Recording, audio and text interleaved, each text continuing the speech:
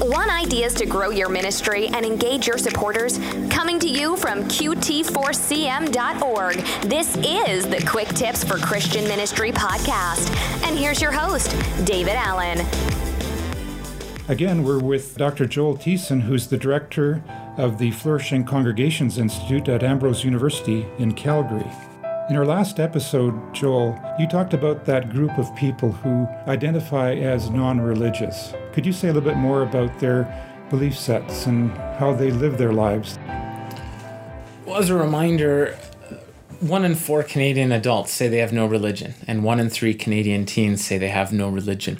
I explored and through interviews here in Canada, again in my book, The Meaning of Sunday, spoke to those who say they have no religion, and there's 5 things that stood out to me in terms of their worldviews. First, they believe they're open-minded and free. And they make this comparison relative to people who are actively religious, right? To say that you have no religion, what they shared with me is that they're open to different perspectives. They're free from the tyranny of religious oppression and so forth, which they think those who are actively religious are therefore not free, are not open-minded, they're very closed-minded. And to frame within a Canadian context, they would say, to say you have no religion, to be open-minded and free, is actually to be more Canadian than those who are actively religious, who are not open-minded, and who are not free. So there's a Canadian cultural element and aspect that they claim in talking about some of these values. So this is one of those distinctives, even relative to the United States, that to be Canadian is not necessarily to say that you have no religion, but there is a strong, in some ways, link and tie between the two of them. So you can look at different studies. If you ask Americans, would you vote for a president who has no religion? It's one of the lowest scoring categories, well below all kinds of other things. Whereas in Canada, they're far more likely to vote for someone who has no religion than someone who's actively religious in various, particularly conservative groups. Second, beliefs about the supernatural. There's a range of views among religious nuns. There are some who believe in the supernatural. They might not be able to articulate who or what exactly that is, but they believe there's something out there. There's some who are agnostic. So I remember the individual who I interviewed and I asked, tell me about some of your beliefs about the supernatural. Do you believe in God or a supernatural being? And they say, you know what, I'm not really sure. Let me tell you a story and then you tell me. So there's some uncertainty there. And then there are those who are atheists who will say, I categorically do not believe in God or supernatural being. Here, there's a really important difference between Canada and the US.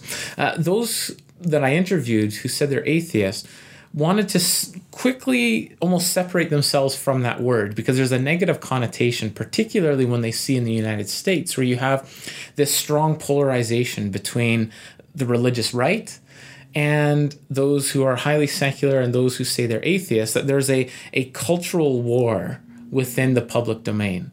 This is not the case in Canada. And there isn't this desire among atheists that I interviewed to somehow convert others to their perspective, to have cultural dominance per se.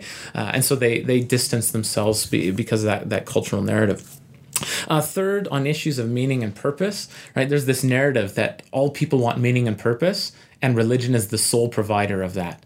And religious nuns were very clear that they have meaning and purpose quite apart from religion. And they shared all kinds of experiences in their life where they felt completely satisfied and happy and content. And they even shared of difficult times and circumstances where they lost loved ones, that this never drove them toward religion.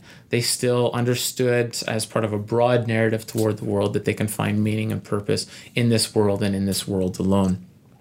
A fourth, on issues of morality, right? There are many who will say that religion is good and beneficial and right because it provides morality. Religious nuns do not necessarily dispute that. They can see that religion can be helpful for a person's sense of morality, but they're very clear that you do not need religion in order to be moral.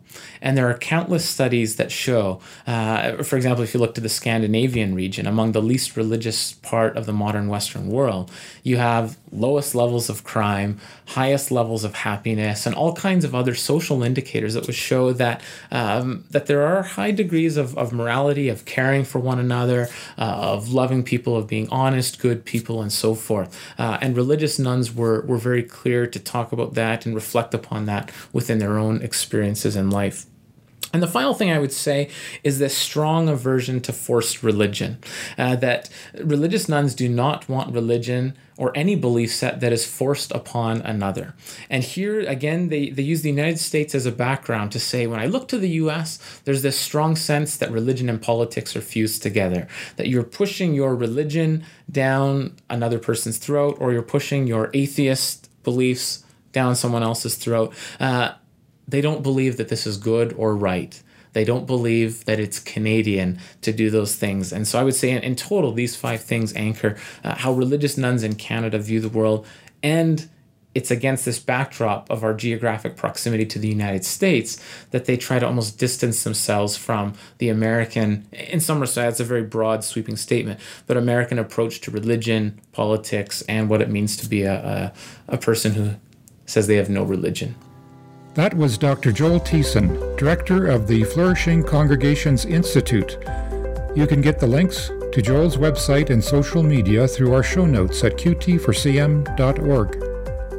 We would like to thank the sponsor of this podcast, the Great Commission Foundation. The Great Commission Foundation provides financial management, administrative services to ministries, and handles charity donation receipting and government compliance in both the United States and Canada. Thank you for listening to this episode of the Quick Tips for Christian Ministry podcast. We would value your feedback by taking our 1-question survey. You will find the link in our show notes at qt4cm.org. Until next time, be encouraged. God is with us. Serve with joy.